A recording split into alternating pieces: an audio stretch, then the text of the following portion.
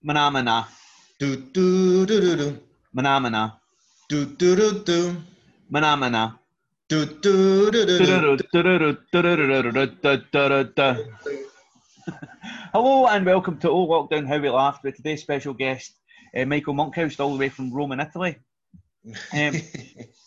Michael's been doing a lot of online gigs and he runs one of Rome's few English-speaking open mics called the Farm Comedy Club in Rome, when, you know, in the before times and hopefully the after times as well. I've done a lot of gigs with Michael since about June this year or something. June? Yeah. I think maybe Yeah. before, I don't know, something around about then. Early lockdown period. Yeah. And we gigged together quite a lot. We actually just done a gig together last night for Kim Nash's Reckless comedy podcast, little fundraiser thing. It was quite good. And without much more waffle from me, I'll just hand you over to Michael and let you tell a bit about himself. How are you doing, Michael? Oh, I'm all right. How are you? Yeah. Yeah, I'm good. Yeah, it's good. So I wasn't laughing at you before. I always think it's funny when people say all the way from Italy, because this is Zoom, so I could be in the next room for all the effort I've made. You know what I mean? It's like all the way from Italy. Yeah. Yeah. All right. Well, what a huge effort. Don't puncture my international man of misery reputation. Like, Sorry. You know, I'm trying to make it sound like you're beaming in. You could be beaming in from outer space, not the like next room. satellite. Yeah. Well, brought to you live by a satellite. Today's interview with Michael. Well, I'm 48. I'm 48 years old. I remember when that was exciting. I remember when videos were exciting. Yeah. Yeah, man, videos were exciting. Videos were brilliant. There's a good few documentaries. I remember. I'm so old. I remember when I was about 9. My teacher he ran into the room and he was so animated and he was talking about the video. I said, "Oh my God, there's this wonderful new invention. You can watch it at any time. Anytime. If you miss it, you can watch it later, or you can watch something on the other channel and record it, and then watch it again and again and again." Yeah. And you can go out and leave it recording. It's amazing. Yeah. Oh my God. Yeah.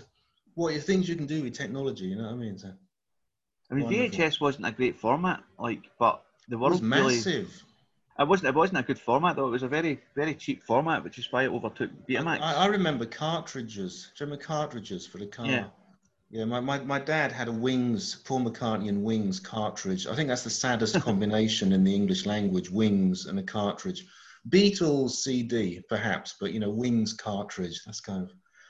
I think it was Red Rose Speedway, one of those crappy albums he was knocking out in the early 70s, I remember seeing YouTube videos on Tomorrow's World before, CDs came out and it was they were fucking battering them with hammers and scraping nails across them and all that. When you can do all these things to a CD and it doesn't damage the format at all. Yeah, but the strange thing is that you wouldn't want to do that to a CD anyway. I mean, if you're the kind of person, it's not the best idea if you're looking for sound quality, no?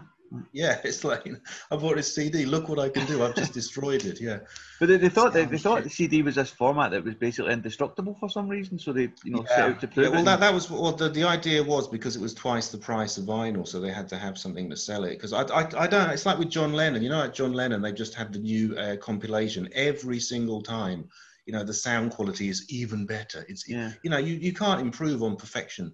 But every 2 years, there's another John Lennon compilation. It's exactly the same stuff I've bought 100 times. Oh, but the sound quality.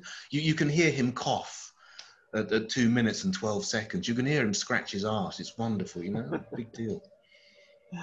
Yeah, man. Do you know something? What I would like to hear from John Lennon is some more of the offcuts, like the ad-libs between songs and stuff like that, because he was quite a witty guy. I've got loads of stuff like that, because the thing is, it's kind of boring now because it's all on YouTube. I remember used to dig this stuff out. I've got hundreds of old CDs of John Lennon, going through Imagine for the 3 millionth time, and it was actually fun. No, but it was fun. It's like when I was a kid, you used to go down to the market. It would take me an hour to get there. And you'd save up your money and you'd buy one of these beautifully packaged Beatles albums and, and play it. And now you just open YouTube, you get the whole stuff there, but it's boring. I know. There's no fun. There's no sense of accumulation or achievement or sharing it with your friends. It's just like, boom, there it is. We're essentially just two old guys complaining about modern technology. You realise this? Well, yeah. The classic example is pornography. Pornography used to be a mission. So it took you the whole week. Pluck up your courage to buy it, find a place to hide it. That's why it was exciting. You could just chance upon a copy of Razzle stuff underneath a bush. When I was, oh yeah, it used to sort of emerge magically from under bushes and places like that, didn't it? And like, Pages mysteriously stuck together. yeah, I wonder why that was. Yeah, but no, because my friend, he was my best friend, right? And you can say best friend when you're 15. You can't say it now. It's a bit strange, but I remember my first ever porn mag. He bought it for me because I was too scared, and he didn't even look at it first. He just, and I think that's a real friend. You know, 'cause when you're 15, you get all this shit like let's study physics or a nice school type. You want a porno, don't you? You know, there are only so many Bangles pin-ups you can jerk off to, you know. Yeah. Or Spice Girls. Yeah, but that was later. I was Nature's boy. I think this is the first ever time I've done a show and someone has mentioned the Spice Girls before me. Yeah, well. So well done. You're getting a reputation for it. I know, but you know, I'll tell you something funny about the Spice Girls. Did I tell you the proudest moment of my life? Did I tell you that? No. Oh, it's brilliant. We were doing a show about 10 years ago, and the atmosphere, it's absolutely true. The atmosphere was really tense and nervous because no one knew anyone else. Yeah. And the stage always freaks you out. Do you know what I mean? And so it was all sort of awkward and quiet. And then this American guy on the other side of the room, he sees me and he goes, "Hey, you're the guy that jerks off to Mel C, right?" It was the perfect icebreaker, you know. But I'll tell you something funny about this Spice Girls thing. It actually started as a joke, right? Because my favourite show, as you know, my favourite show was The Young Ones. I was The Young Ones obsessive when I was younger. I still think it's great. Yeah. And I always thought it was very, very funny in The Young Ones that Rick, he considers himself an anarchist and, you know, really out there and, you know, I'm so hard. But he's obsessed with Cliff Richard. Yeah. And I always thought, you know, like Cliff Richard is the least rock and roll. And I always thought that contrast was very, very funny. And I just thought it would be funny for a middle-aged, balding, slightly alcoholic, as I was at the time, man, to be obsessed with a pop group. And it wouldn't be funny if that pop group was Led Zeppelin or the Rolling Stones. So I just thought it'd be funny to be obsessed. And nobody understood. So I now have this reputation for being a Spice obsessive. But that's okay. You know, some people are famous for molesting children. So my conscience is clear. Yeah. I actually had a joke that I've completely forgot about until this moment at the start of lockdown when I was just. I have about 6 million jokes about. I think all my jokes are about the Spice Girls. Yeah. Well, I've got one Spice Girls joke. Go on. It was like at the start of lockdown, I was just putting out videos on Facebook basically before I found out about the Zoom scene and whatnot. And it was this many people haven't stayed at home since the last Spice Girls reunion. That was it. I was very pleased about the Spice Girls reunion. Yeah. But good times. Well, good times. Get me started on that. No, I think we'll just leave that there. I've got 7 hours of Spice Girls material. So. Yeah, I'm sure you do. You can do them on our podcast. I've been very well behaved. Well, you started it. You brought it up.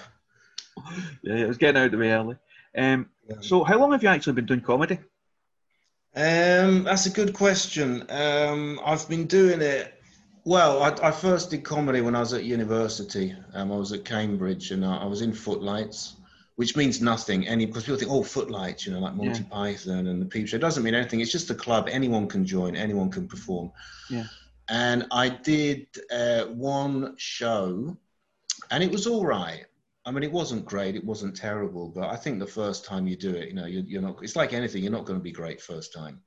Yeah. And under the circumstances, I was satisfied because I thought it was going to be awful. And then the next term I did another show and it was good, but it was good because everybody was rooting for everybody else because we were trying to start a local TV station. So even if you were crap, they would just laugh and applaud. And then the third term, I did another show for Cambridge Junction. It was a sort of open audition night and it was terrible. It was really, really bad. And I said, I'd never do it again. And what happened was I got booed off stage. But, no, that's my first laugh. Thank you. No, but it wasn't really my fault. No, I'll explain what happened. What happened was it was a sort of open audition to be an MC. And the guy organising it, very stupidly, in my opinion, very, very stupidly, he said, these people are auditioning in front of you to be an MC, so give them a hard time. Right. Give them a time, and he actually gave them these party poopers to blow the minute they heard something that you didn't like. So the audience were just being absolute arseholes from the beginning, and I got through about 1 minute before they were doing it. It was like a kind of Gong Show atmosphere. Yeah, but it was worse, because at least the Gong Show, you know what you're in for. This was meant to be sort of, and I got booed off after about 90 seconds, and I said, I'm never doing this again. And I realized now it was very unfortunate that I had that experience, because number one, I was very young, so these things can destroy you. Nowadays, I don't care. You have good shows and bad shows, doesn't matter. Yeah. But the other thing that I know now, which I didn't know then, is that it's not typical. I think most audiences want to have a good time. The idea that an audience, you actually encourage an audience to be negative, I think you're just asking for trouble. And I realize now it's not normal that it's like going to a party. You don't go to a party and think, I hope this is shit. If you go out to see a comedy night, even if it's just open mic in a pub, you kind of want to have fun. And if you look at your audience as friends to be entertained, as opposed to be judges to be impressed, it's much easier. So I stopped doing it for literally years. And then I started doing it again here in Rome, because I was my girlfriend. She told me to do it because someone, not a friend, I won't say friend, but I can't stand her actually. But anyway, she was doing this, like, a good friend of mine, an acquaintance. Now she was organising an open mic show in Rome. And I told my girlfriend about it, and she said, why don't you do it? And I said, I can't possibly do it because I did it once and I was shit. And she said, you're always moaning that these things don't happen in Rome, so why don't you put your money where your mouth is and support it? Yeah. I said, all right. So I tried it, and I was surprised how much I enjoyed it. I thought it was going to be really tough. And I have to be honest, the minute I heard the first laugh, all the nerves and the horror just melted, and I actually started to enjoy it.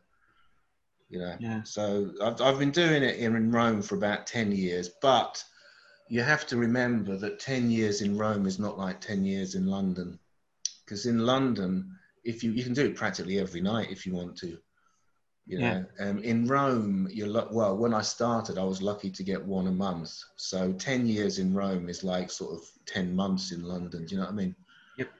So with lockdown, it's all changed. I'm doing loads of gigs, but originally I was doing like one a month if I was lucky. Yeah. So it's 10 years, but it's not really 10 years. It's 10 Roman years. Yeah. Well, you do pop up in the lineup quite a lot of the nights that I do as well. Oh yeah, no, it's great. Yeah, it's great. I mean, it's, the one good thing is that with all these podcasts and Zoom shows, you do practically a show a night. I mean, I've been doing. Yeah. There was once I did about 7 shows in 3 days, which is the equivalent of 7 months in Italy. 7 months work, yeah. Yeah. No, but it's good because I struggle with that. I can't do that many gigs in a night. I just can't do it. I actually done. You dropped out of a gig last night. It was Bontrager the First. Am I getting that right? Yeah, I know Bontrager. Yeah, was he good? Mm-hmm. It was funny because obviously we had to bring quotes. Like I brought a quote from Lou Reed, a quote from a comic, and a quote from Withnail and I. And I can't remember the quotes. I had to do a quote from the Blues Brothers, Henry Kissinger, and something else. But it was basically like working these quotes into your set. And I just done the entire 5 minutes saying about how much I hate improv and prompts, and then literally, and then said something like these are the quotes I'm meant to say. Literally said the words, and then just tried out a couple of new jokes, and then went, "Can I get off now, please?" Yeah. No. The reason I didn't do it, I'm just knackered. I've been doing so many online shows, and also I got my girlfriend's getting a bit fed up with it because. With lockdown, I've lost about 70% of my work teaching. And so she's been working overtime to make up for it. And the few evenings we get free, I've been doing these shows. And I get very uptight about doing shows, so it kind of takes over. So I just thought, I'd already done 2 shows that day. I'd done 2 shows on Saturday, right? I'd done 2 shows on Sunday. I did a show this morning. I did another show this afternoon, but there's a problem with the connection. I'm doing 2 shows tomorrow. And it's just getting too much. You don't enjoy it. Yeah, because I mean, even though you're only like going out on Zoom and you're doing it in your house or whatever, there is still that prep. There's still that nerves. Oh yeah, and there's still the high as well of doing really well. That's why I mean, so many people I really like, respect, and admire. I've got good nights going in America, but they start at like 3 a.m, and I mean, getting the post gig nerves or buzz after that. You never get to sleep. I have to be honest though that the gig nerves with Zoom are about 10% of what they are doing. But they're still there. They're still there. Oh yeah, I mean, there's the pressure to perform. You have to give something, but I think it's also psychological because in Rome, the day is very, very long. And if you do an open mic show, there was one night I got up there at midnight because it was so long and so slow. And so it kind of takes over the whole day. You finish work at 6 o'clock, maybe you don't have time to go home. So you're mucking around and you're literally like just 6 hours waiting to do your 5 minutes. So those 5 minutes are really hectic. Whereas with Zoom, psychologically, you're at home, you just log on 10 minutes before, see what happens, and if they don't laugh, maybe you can't just because you can't hear them, so it makes no difference. Yeah, but I mean, there's not just that. You've also got to sit and watch like 7 other acts. Yeah. And half the time you're not really concentrating on the ones immediately before and after your set. No. No. And little things start to annoy you, like people, like somebody comes on, does their set early, and then they either log off entirely or they're sitting there with their mic and their camera turned off. That's not team spirit. You're fucked. Yeah, there was one. The one time I told someone to fuck off. We had the open mic that you mentioned before, Farm Comedy Club, and the important thing is that it's totally open. Right, we could have anyone. I'm not exaggerating. We've had people off the telly who just want to keep practicing because there are opportunities, and we've had people doing it for the first time, struggling to read notes they're holding because their hands is shaking so much. But that's what we want. That's the kind of thing we want, And the one time I told someone to fuck off because he was up there for 15 minutes, going on and on and on. And we had said, 7 minutes, 10 minutes, even 10 minutes is crazy, but he just kept stopping, going to his notes and starting again. Yeah. And the other thing that annoyed me was that he brought his mates along and his mates were chatting through everyone else. That's terrible. I really don't like when that happens, man. Yeah, it is annoying. But I mean, you have to remember though that in Rome, open mic comedy doesn't really exist.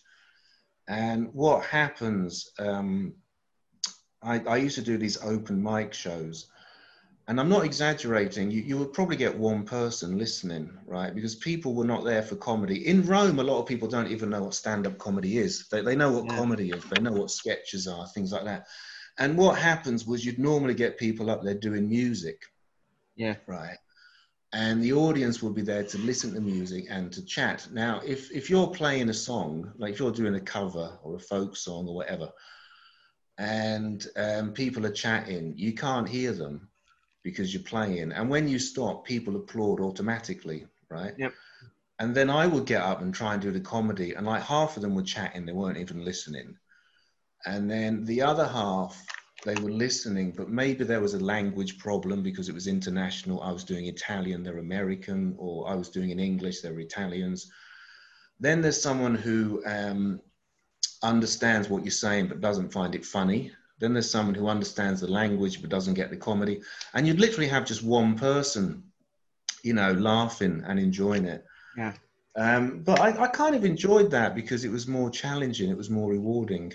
Do you know what I mean? Like there was one show that I did about 5 years ago, and someone, again, not a friend, I'm not going to say friend, an acquaintance, he stopped doing it, and I bumped into him. I said, was it a conscious decision to stop doing that show, or did you just sort of fade away? And he said, no. He said, I stopped doing it because everybody in that audience is a friend or a relative, even a coach. They coach you, then they put you on stage. So they're supportive. And I know that even if I suck, they're going to laugh, give me the applause.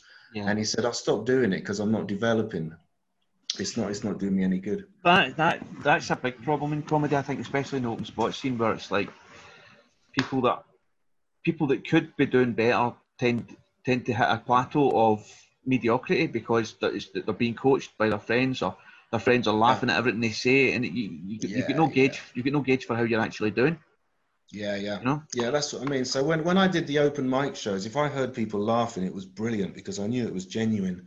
you know. Yeah. And the other thing, I think this is very interesting. The other thing that doing generic open mic taught me is communication, right? Yeah. Because when I do shows with English people who know me, as you know, I have this kind of Spice Girls thing, and it's got to the point where I just say Spice Girls and people laugh because they know it's part of my act. Yeah. And the first time I did a generic open mic with people that didn't know me, I started talking about the Spice Girls, and they were just perplexed. What the fuck is he on about? Why is he talking about this girl band that went out of fashion 20 years ago? Yeah. And even then they were shit, you know. And so it was important to that you're not sort of preaching to the converted, if you'll pardon the Totally. cliche. I You know, think I think I don't know if this is an actual phrase, but I think you can get too post-referential. Like you can yeah. get if people are used to your reference points, you get too comfortable in that. Yeah, yeah. It's like a catchphrase. Do you know what I mean? Yeah, yeah. Catchphrase. Because the great thing about catchphrases is you can have your cake and eat it because it's not funny in itself, but it's a guaranteed laugh. Yeah. I mean, I used to do that sort of thing for my. I think my set is too tightly structured, and B, too over rehearsed, but not rehearsed, over performed Yeah. really. But my whole set works really, so I don't know what the fuck I'm going to do. But anyway, Uh-huh. I used to do a lot of gigs with people that I gigged with a lot, and I would tweak my material to suit them. Like, Yeah. or like I would do jokes that were basically extensions of previous jokes or callbacks to old shows that would have been the same Yeah. Yeah. audience made up of the same comics and things. And at one point, I was literally wanting to go on the stage and be like, previously on Jimmy Longmuir, we established that I'm, like Yeah. fucking Up to and the like comics Doctor that Who. the comics that were behind me that liked my stuff or whatever would laugh, but the audience are standing there going, Yeah. No, who does this that's guy exactly think he what I is? mean. Yeah, No, that's exactly what I mean. So, like with me, it was the same with the Spice Girls. You know, people who know me, it's funny, and with other people, it was like. So it taught me to be a bit. Also, because like I said before, a lot of people they don't really know what stand-up comedy is. But it was yeah, actually good for me. It toughened me up as a performer, and it made me work. It kind of made me push myself a bit more. You know, try to communicate better, try yeah, to be funnier. You know, because I don't know, because I have um, I have one set that I call my Joker, and it's the set that I always do when I do a new venue, and I do it for two reasons. Number one, I've done it so many times, I know it inside out, so I'm confident that I'm not going to forget anything. But the other reason I do it is because it's accessible. yeah, Right, there's nothing there's nothing. I don't just mean racist or sexist. I mean, there's nothing political. There's nothing about religion in it. And whenever I do a new venue or a new Zoom gig, I always do that set. So I can kind of test the audience and see what they're like, you know, because yeah, it can happen that you prepare something really funny, but something really vulgar. And then it's a new show and you get all these old age pensioners, all these kids, and you can't do yeah. it. And you haven't got anything else prepared. So you just sort of panic, you know. So Yeah. Well, I mean, I've had a couple of bad gigs like that, but on the whole, my set I've works. had So, terrible gigs. Yeah. yeah, Yeah. But the thing is, I don't really care about bad gigs anymore. I yeah, used to. And I think it's important. It's important to bomb and to learn to bomb. yeah, You know, because when I first started doing comedy, um, I was talking to someone with more experience, and they said, "Why don't you do it?" And I said, "Because I see these people on the telly, and they're great." And he said, "Everybody says that, and it's totally wrong. Because if somebody's on the telly, number one, they're playing to a phony medium. People on telly laugh at anything. I've seen telly shows being recorded. The audience is pumped full of energy yeah, before the guy. They even offer prizes for the person who laughs the loudest. You know, the producers go and laugh. And he said, so don't worry about telly because it's a false medium. But the other thing you have to remember, if somebody's on the telly, they've been through a learning curve that you haven't even started yet. So of course they're better than you. yeah, You know, he said it's like if you're 13 years old and you go to your careers advisor, I want to be an accountant. And he says, fuck off. I know a 90-year-old accountant and he's great. You're shit. Of course you're going to be shit at first. And you just learn to live with the failures. But I think also it's almost mathematical. If you've done 3 shows and one of them's terrible, as happened to me, yeah, you think I am 33% shit. Whereas if you do 100 shows, you have a bad show, you don't really think about it because it's such a small percentage of what you've done, and you don't overanalyze. You think, like, you know, and I've had exactly the same material bomb and get rapturous, reception. It's hilarious because I did a show with lockdown. I don't know why, but it just went really, really well. And I could hear people laughing. I could see people laughing.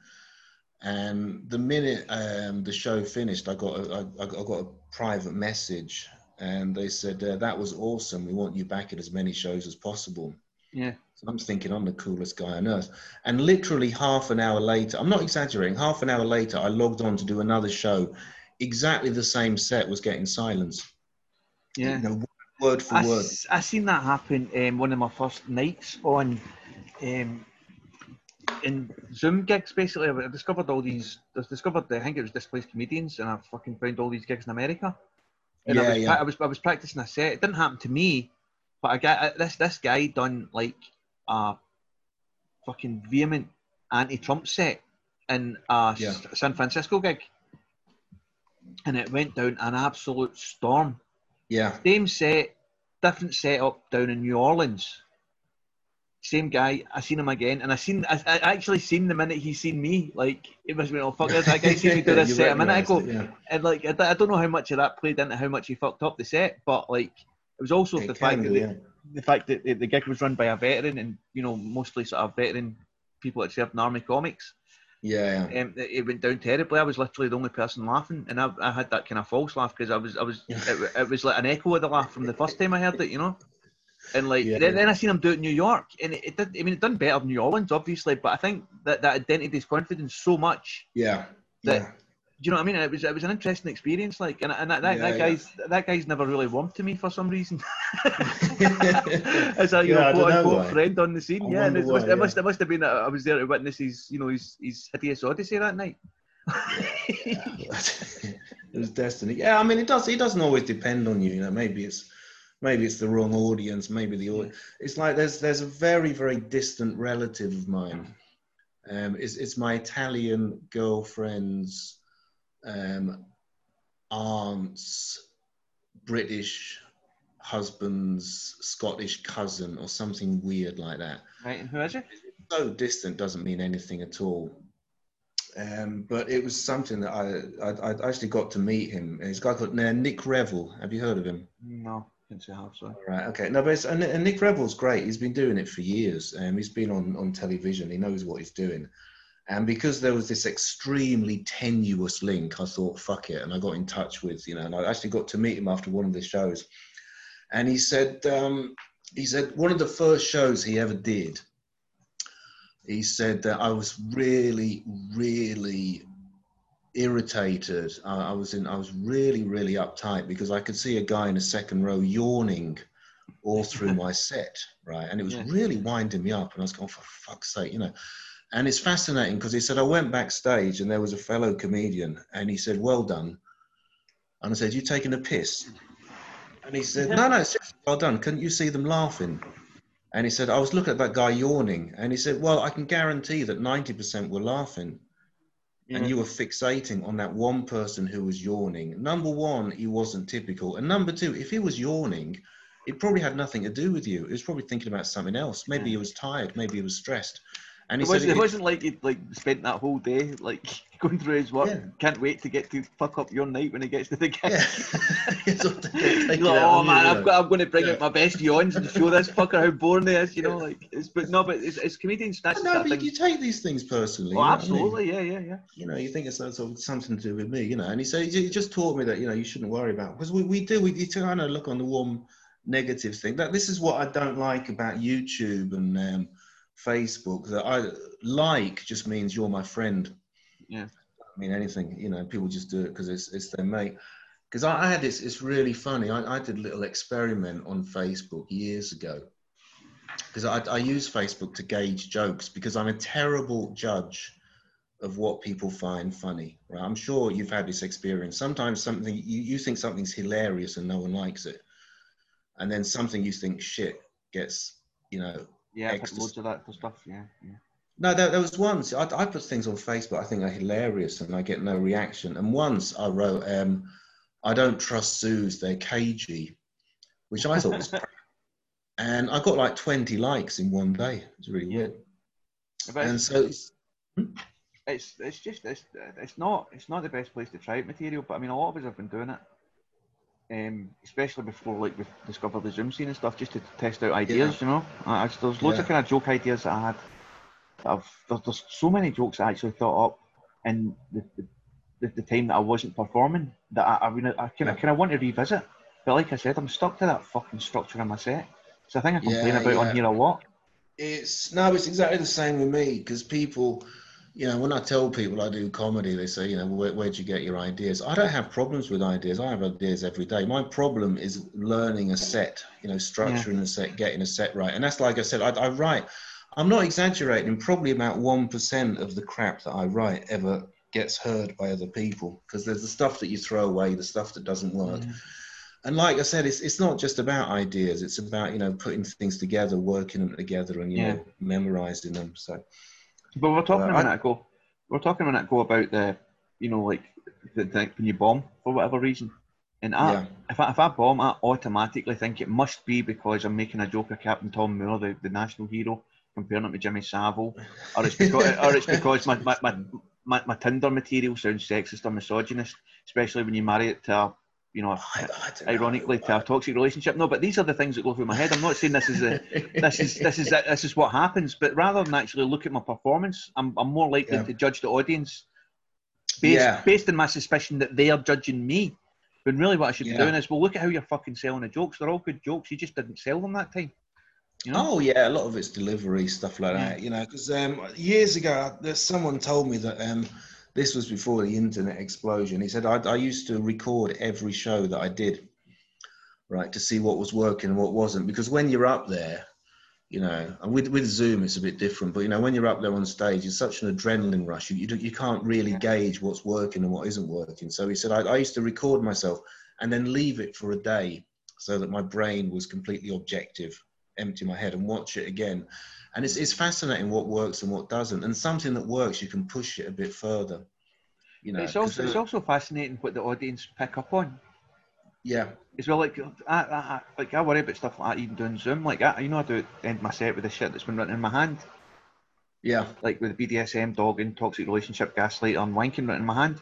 Well, but see, I'll freak out, right? I'll freak out if I've dropped dogging joke, and it'll cause a sort of a mechanical failure in my brain. I'm like, oh my god, I didn't do the dogging joke. Somebody's going to notice if I say dogging, they'll be like, what happened to the dogging joke? And it's like, nobody gives a fuck. Do you know what I mean? Well, all they need to know is that I done a bunch of jokes about mad kinky shit, and then I reference it at the end. But I worry if any one of those jokes aren't in my set. Yeah, I know. Well, there's a guy that I know. He's very good, Italian comedian Claudio Sciarra, and he's great. And he told me, he said, remember that the audience doesn't know your set and they don't care about your set as long as you entertain them. And he said, if you have a 7-minute set, he said, prepare 7 minutes, but you might not get through it because things are going to happen. And when things happen, react to them. Is because the worst thing is if something happens, like somebody shouts at you and the comic panics and he just goes into his routine. He says, do the opposite, talk to them. And anything that you don't use, it doesn't matter because they don't know. And you can keep it for next time. It's not, you know, it's not like thrown away. You know, this thing of like trying to remember all your lines, it doesn't really matter. And the last month, I've been pushing myself a bit, and I haven't been preparing methodically every line. Yeah. When I first started doing it, I used to. I'm not exaggerating. I used to go through my material 40 times a day. Fucking hell, man, that's a lot. Right. Yeah, because I was so scared. I mean, I wouldn't do every single word 40 times a day, but I do a mental map. You know, masturbation, Spice Girls, paedophilia, masturbation, Spice Girls, which doesn't help really. And what I do now, I've started doing it. I'm not sure I could pull it off live, but I do it with Zoom. And just like an hour before, I think, oh, you know, what's been in the news or what do I want to chat about? And I've tried to get a little bit more open with it, you know, because it's not like a monologue where you have to do everything perfectly, you know. Because there was one Italian guy, Stefano Villanese, and he did a show, he did like a routine in English, And he's very good. And he was particularly good because it's not easy to do stand-up in a foreign language. Yeah. Well, they say actually the mark of fluency is being able to joke in another language. Yeah, yeah. I think because I work with languages, and I'm absolutely convinced that the hardest things to translate are comedy and poetry. Yeah. Because you just lose it. Yeah. You know, you lose everything. And also,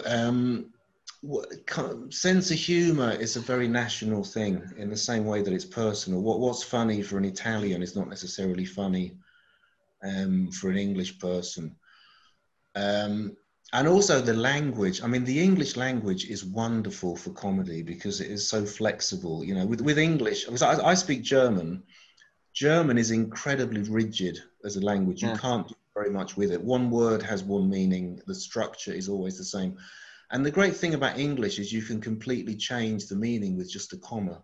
With just I think that there's so many different dialects and things like that for English as well. I don't know. I genuinely don't know how it works for other languages, but I know there's a lot of different different countries for English. So its adaptability feeds into that sense of humour thing.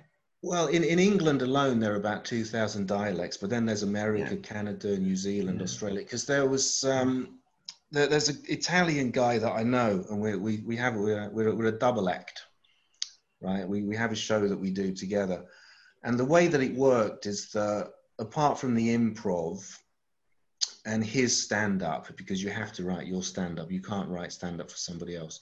Yeah. I wrote the show, but I didn't write it methodically. What I did was over the years, I've written hundreds of sketches and I picked out my favorite 10 for the show. So I wrote it, but I didn't write it in the way that you would write a play. Yeah. And I wrote all the sketches in English, right? Because it's my first language. And this was before I got into performing in Italian. And I was surprised how much of it worked.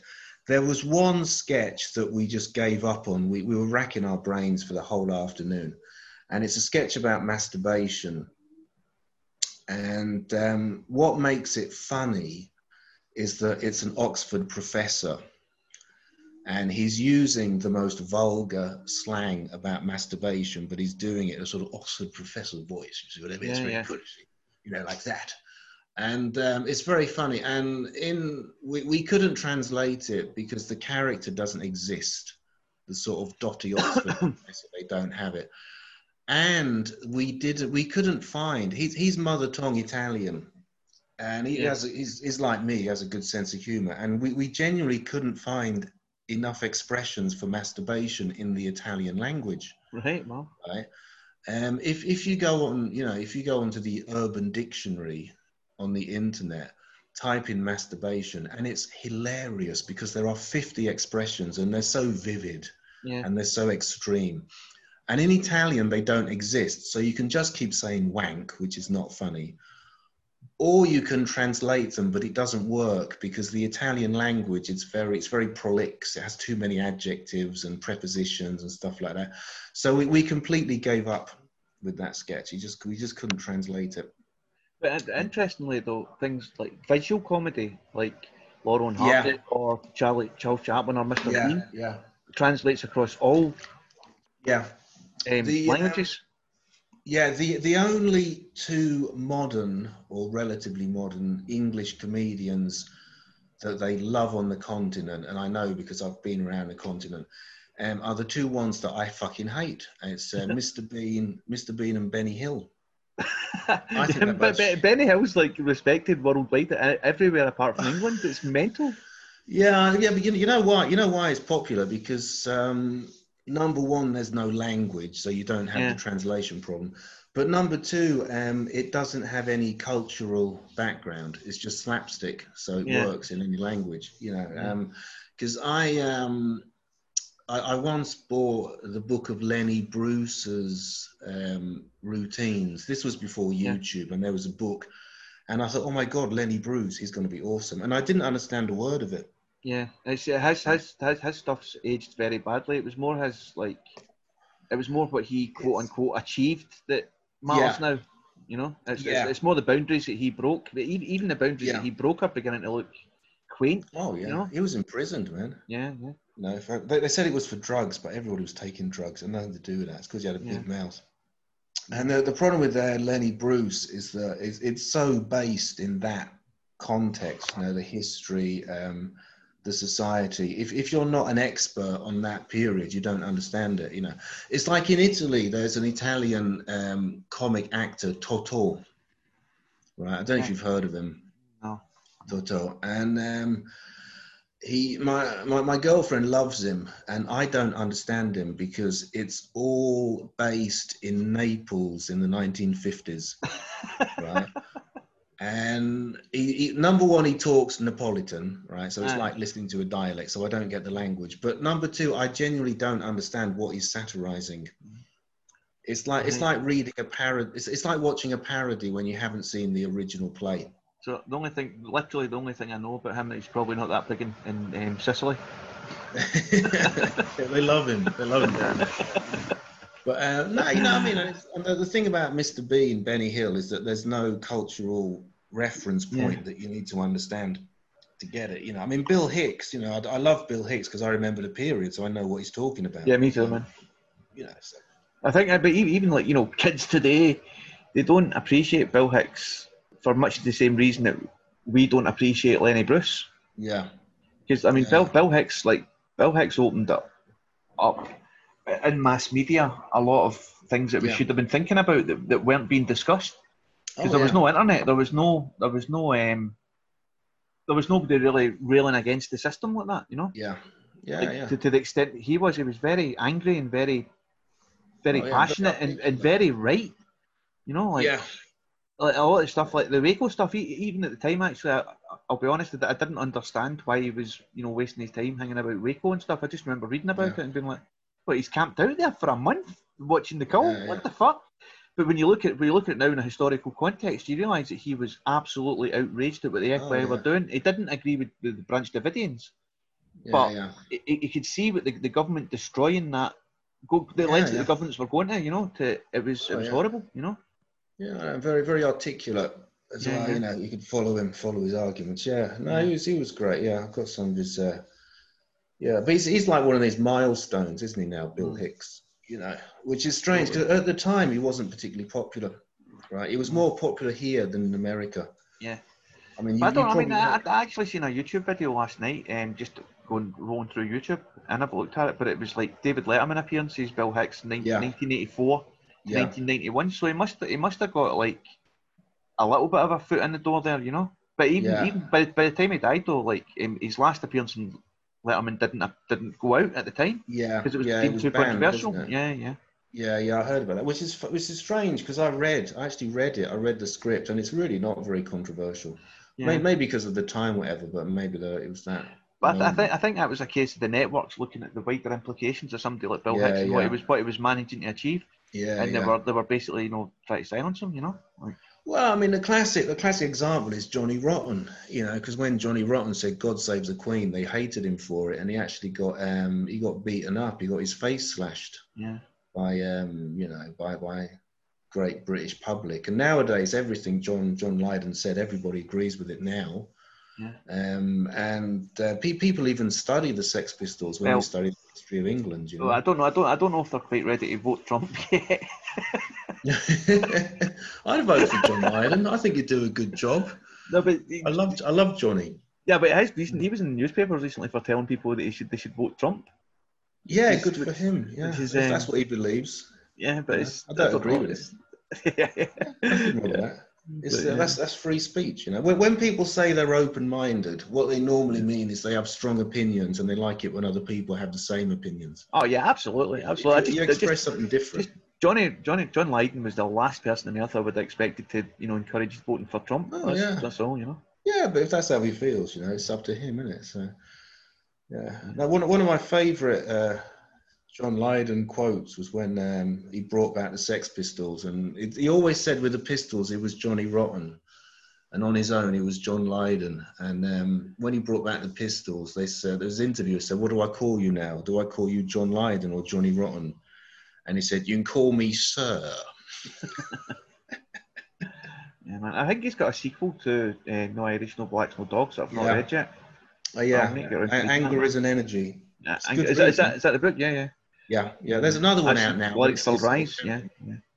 No Irish, no blacks, no dogs. I thought it was far worse than. I think the new one's much better. Yeah, honestly, cool. Yeah, I think it's much better. Partly because the original one didn't have any flow. There were too many different voices, and there was no chronology. Yeah. Right. And I was long time ago also, read it, so I don't know. Can't really comment. it was all like somebody else talking, and it was very sort of reminiscing. You could tell it wasn't really structured. And this one it's much more structured, and it doesn't just talk about the Pistols, because it's like the Beatles. You know, everybody talks about the Beatles. They don't talk about the other periods of their lives, which at this point are actually more interesting. You know, and it's great because it does his whole life. It does all like even I'm a Celebrity, Get Me Out of Here, when he did that. I was weird, that man. That was so strange. I watched all of that series because John Lydon was on it. Yeah, a lot of people do. But I actually specifically remember like one of the late night ones where Peter Andre was telling Jordan that if they get married, they'd make a lot of money. Like that was the conversation they were having, and it get broadcast. And then they went and get married and made a lot of money, and everybody's like, "Oh, Peter Andre and Jordan," and you're like, "Fuck, man!" And John Lydon's sitting there going, "Pair of arseholes." Like, fucking, it's total mind fuck, man. Yeah. No, I mean, he knew all about Jimmy Savile. You probably know that, yeah. Yeah. So did people like Jerry Sadovich and stuff. I mean, it was an open secret, you know. Oh yeah. And there was a Louis Theroux documentary that was made. Obviously at the time, you know, when Jimmy met Louis, or vice versa. Yeah. But then there was basically the bits that hadn't made the original documentary, and they were absolutely shocking. Like there was women opening doors, and he's going to open the door and try to touch their legs, and then he's going into BBC House and fucking stripping down to his gym gear and all that. It was you were horrific, like, you just didn't see what this guy was. I mean, like what? It's fascinating though. It's also partly to do with the period because people were not educated. I remember when I was at school. This must have been about 82. And there was one teacher that I just didn't like. I was about 8 years old, 9, yeah. And there was just something strange about him. I never liked him. And I know now that he was a pervert because he used to ask little girls to stay behind after school. He never asked little boys. It was always little girls. And he asked them to stay behind to help him clean up the school. And they used to come in the next day and say, "Oh, he's so funny. He puts his hands on our titties. He puts his hands on our bot-bots." And like nowadays, you know, you'd lose your job and the use of your legs probably. But in those days, we genuinely didn't know. We even thought it was funny. We thought it was like a funny game he was playing. Do you know what I mean? So I think Jimmy Savile's case. I mean, like I make a joke about it, obviously comparing him to Captain Tom Moore. But like, I mean, he did know how to work the police force. He was he was ingratiated with royals. He was ingratiated in Rome. He knew how to play it. And I mean, I think there's a lot more to his story than just people writing him off as a chancellor. You know, like there's a lot more to it. You know, like it'll never come out like because it's just too damaging. People he's connected to, and well, he played it well. You know, this sort of lovable old eccentric and all the charity work. You know, and that sort of stuff. So it was really quite shocking, wasn't it? Yeah, but it's it's left an indelible mark on our psyche.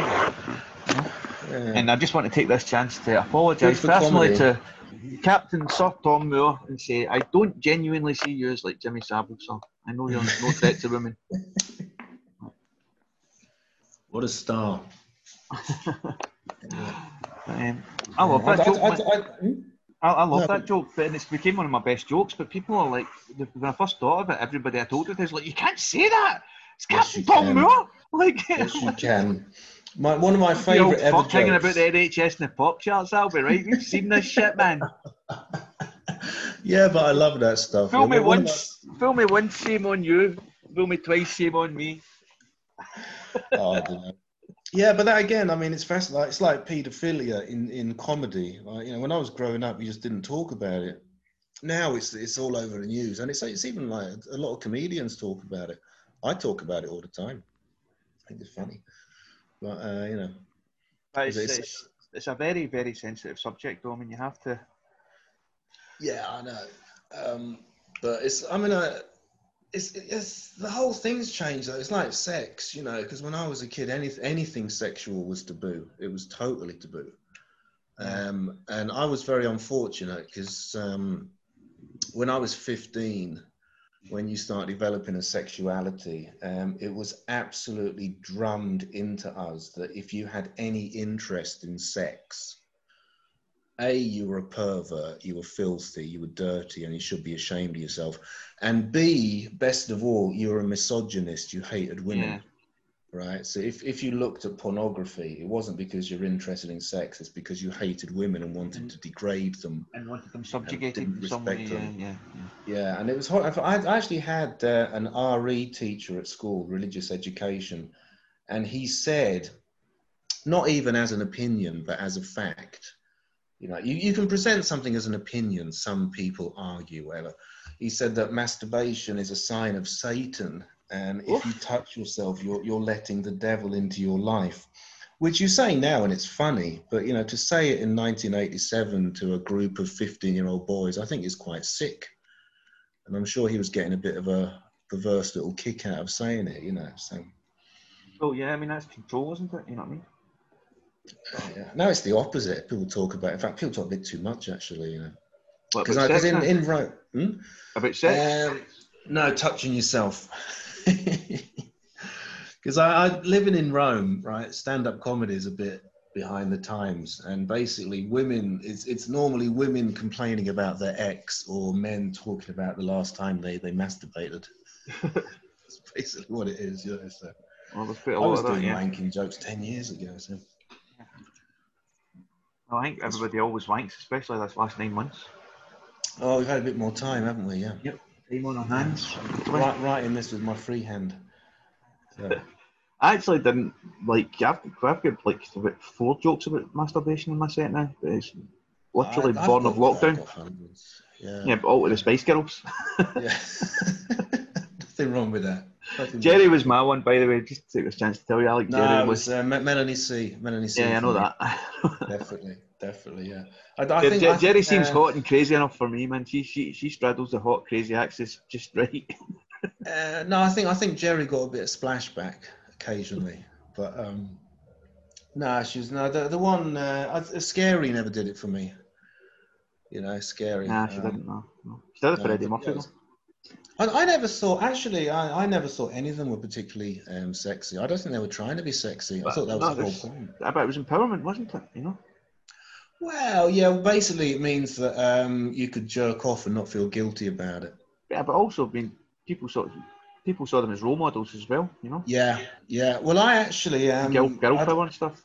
Oh yeah, I fucking loved "Spice Up Your Life." I think it's an amazing song. It's great. Yeah, it's great. No, but I saw a documentary about the early Spice Girls, and the guy who put them together was Simon genius. something, wasn't it? Simon something. Yeah, Simon Weston. Weston, yeah. Simon Weston. But anyway, the guy who put them together was a genius, because if you watch that documentary, you can recognize the 5 girls that he chose as the Spice Girls, and none of them look like a pop singer. None, certainly not Mel C. I mean, you look at Mel C now; she's gorgeous, but there she looked like a PE teacher. Yeah, right? She looked like a fitness instructor, and even Victoria was probably the best looking, but even she was nothing special. She looked a bit like a duck. Yeah. She had a sort of duck mouth, you know. And Jerry was a bit too old. I remember after the Spice Girls split up, there was like a big sort of media-generated chart war. And it was like a song with her and I think Dane Bivers and like Groovejet, fucking Spiller Groovejet, what was going to be number 1? And I'm like, well, I'll spare you the suspense right now. It's not going to be fucking Victoria Beckham. That album. You still hear that song all the time, Groovejet. You fucking. Oh, you know what I mean? Yeah. But it's just no. Mel C was the only one really with a solo career, because she was the only one with any talent. She was the only one with any commitment. The others, but like I said, if you watch this interview, this documentary, it's incredible because they're not obvious choices. And the whole point about the Spice Girls was that they were not supermodels. That was what made them cool. You could Yeah, they were relate. like just average girls, like Yeah, they were slightly. I've just realised, right, we tried to stop talking about the Spice Girls. Just when I thought I was out, you pull me back in. Like, I don't know how he got onto this, so I can't help it, you know. So actually, I've always wondered, like, with your name, your Monkhouse, any relation? Yeah. Yeah. What is it? That's a good question. The answer is no, yes, and no. Right. Okay. More no than yes. You'll have to expand on that. Yeah. Well, people often ask me because it's such a rare name. Yeah. You know, like there was a girl at school and she was called Milligan, and nobody said, "Oh, Spike Milligan." Yeah. You know, you don't think about it because it's such a rare name, and also because he was so successful. He's more successful than me. Oh yeah. And that's more than me. And it's because he was a very, very distant relative of my father, but it was very it was very distant, and it's my stepfather, so it's not even blood. Right. So it doesn't really mean anything. Also, because I think after you reach a certain degree, you're not really related, or everybody's related. Totally, It doesn't mean anything. It's like there used to be this obsession with going back in family trees, like, you know, my great grandfather or my uncle's sister's husband's incestuous relationship. And it turns out Danny Dyer's related to Henry VIII and all that shit. Yeah, like, you know, so yeah, you're still a wanker, so who cares? You know what I mean? Anyway. Yeah. But I really like Bob Monkhouse. Actually, I think he's. I love Bob Monkhouse. I think he's a consummate professional. I remember once I even watched like a documentary about his fucking VHS tapes, bringing us full circle. Yeah. Like there was this great documentary about how he taped loads of shit off of TV that you could only get from Bob Monkhouse's shed. Yeah, it was. He taped everything. Yeah. But Bob Monkhouse, it's very strange because he was a fantastic stand-up. Yeah. But he refused to have it recorded until towards the end of his life. Yeah. And I'm not exaggerating. Basically, Bob Monkhouse, he was almost a dirty word. He was like a slimy game show host. I think that's what happens when you look like you're made of polyester. You know, but I mean, it was one of the best stand-ups we've ever had in this country. He was awesome. And he was a fucking phenomenal joke writer as well. Oh yeah, just a joker. He had this whole. It's like a really scientific approach. Yeah. Well, it's like, you know, athletes. You know, if you're passionate about being an athlete, you work out every day, no matter what. He was the same with comedy. Even if he wasn't on telly or touring, he used to write. You know, and the famous story where he lost his book of jokes, which is horrible. Yeah. And I always thought, you know, slimy game show host. And then a friend of mine, he said, no, you're into comedy. You should watch his live DVD. I said, get out of here. And he said, no. And we had absolutely nothing to do. And he put on Bob Monkhouse Live and Forbidden. Have you seen that one? I'm not sure. I know I've watched some of his stand-up routines, but I haven't. You know what? I haven't actually watched any since I started doing comedy, and I probably should. This one, there are two. There's Live and Forbidden, and Monkhouse exposes himself. Live and Forbidden is brilliant, and it's the one I saw. And after 30 seconds, I was just pissing myself. I thought, God, this guy is great. It's almost tiring because it's like a machine gun coming out with joke after joke after joke. Yeah. And he used to do this thing that I thought was really, really clever. It was like word association, but it was gag association. Yeah. So he said to someone in the audience, you say a word, you say another word. And he'd go from one word to the other, but not with words, with gags. Yeah. And I have to be honest, not every gag was gold. Yeah. But the ability to do that was incredible. And the ability to do it in front of an audience, you know, being filmed for telly. Really, really strong performer, you know. Well, I remember seeing another documentary as well about his last gig, and it was like some working men's club up in the north. Yeah. And the audience was literally who's who, comedy, both alternative and mainstream. There's a very good one that I used to have on VHS. I don't know if it's on DVD. An Audience with Bob Monkhouse. Yeah, I've seen that. That's very good. Yeah, there's a load of celebrities in the audience there. Yeah, there's that one I like. Live and Forbidden. Monkhouse Exposed himself is good as well, but it's a bit more leisurely. It's almost sort of Peter Ustinov, you know, a raconteur having a chat. This one is just, it's like, he's so on form, you know. But I remember, like, in the few years before he died, his appearances in chat shows and stuff like that were always interesting, you know? Yeah. So my cat just making an appearance here. Hello. Yeah, I've got a little cat as well. My cat's very shy. Right. He's going to try and walk onto the computer in a minute. Yeah, it took me 6 months to develop a relationship with this cat. Yeah, she's beautiful. She knows it. Yeah. Anyway, no, so, have you got any other influences in your comedy? Influences? No, I mean, like I said, the first show I liked was The Young Ones. The Young Ones really knocked me out. I was lucky because I saw it when it first came out. Because when I was growing up, I've always been into comedy. I liked Laurel and Hardy. But Laurel and Hardy are universal. Everybody likes them.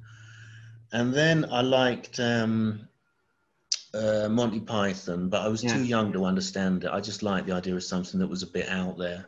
I didn't really get what it meant. The Young Ones was the first show that I really loved. I was like 10 years old. I just loved the energy.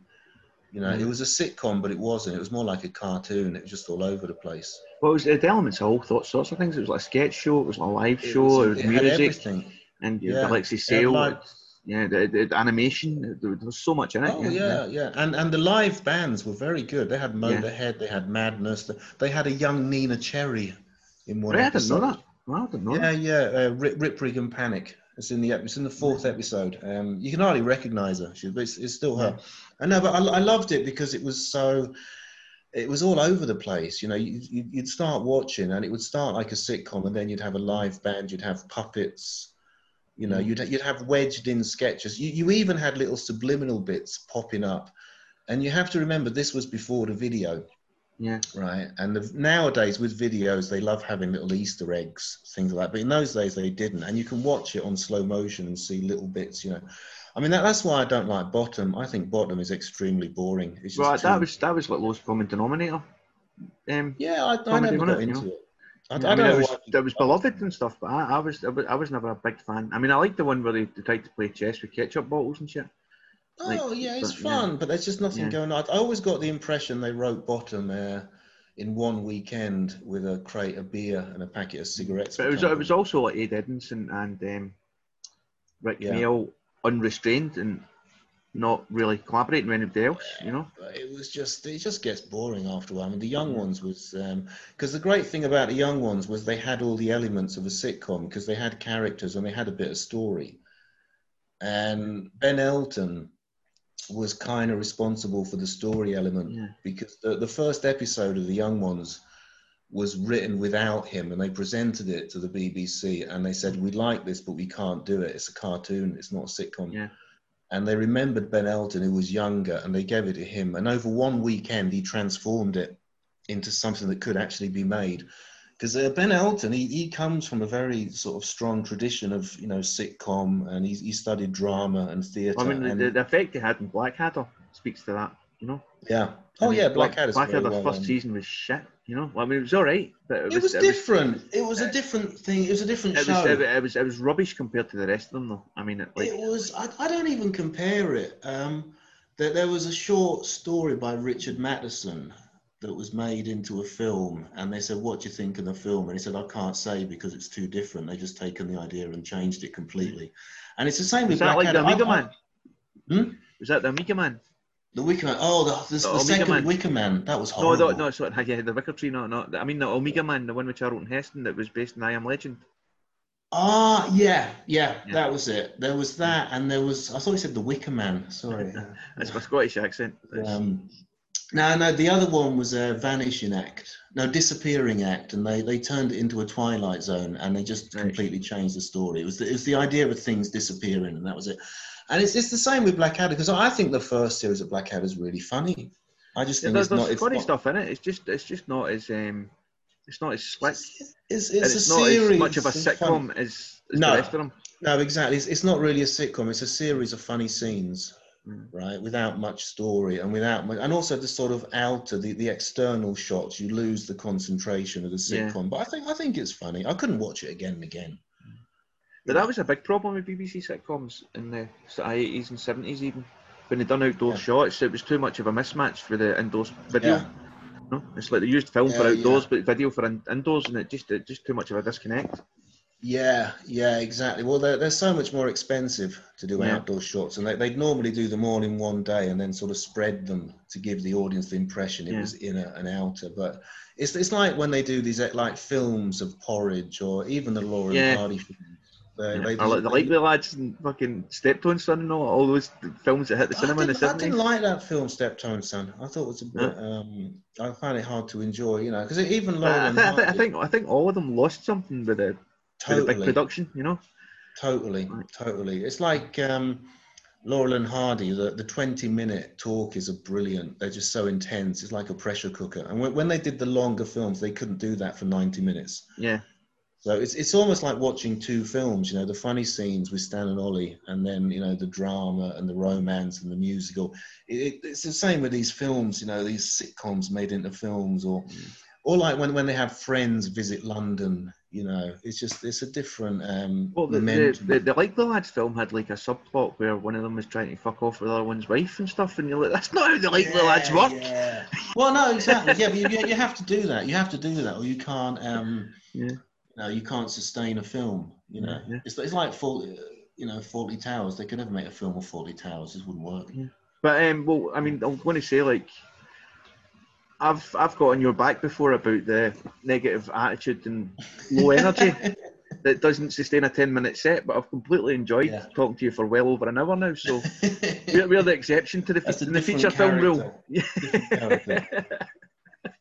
I tried actually, because people, I'm known for my sort of negative attitude. I once tried to be positive and ingratiate myself, all right at the back, and it was just cringeworthy. So I think it's the energy.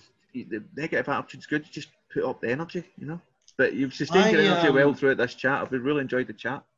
Yeah, me too. Cheers, man. That's cool.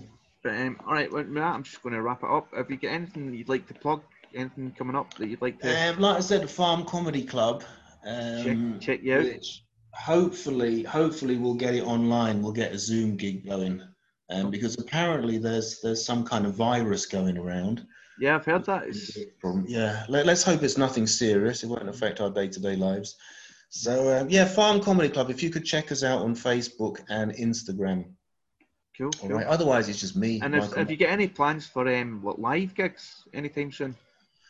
Anything that happens in Rome, I mean, like I said, it's not really up to me. It depends if things get organised. We are trying to do Farm Comedy Club. We had 2 venues, but they both pulled out on us. Right. There was one pub, and they just said no because it's too many people. And there was a sort of restaurant place, which they were very excited. But with our classic luck, they had a mega clampdown, lockdown all over again the same week we were going to use it. Okay, so it's not looking bright. Yeah, I mean, it's out of our hands, unfortunately. As soon as hopefully you get to take to the stage again soon, and you can come back on and tell us about it in the new year. And thanks for coming on today, Michael. It's been an absolute pleasure. Thanks for putting up with me for an hour. That's cool, man. See you later, man. See you, man. Mana mana do do do do do. Mana mana do do do do. Mana mana do do do do do do do do do do do do do.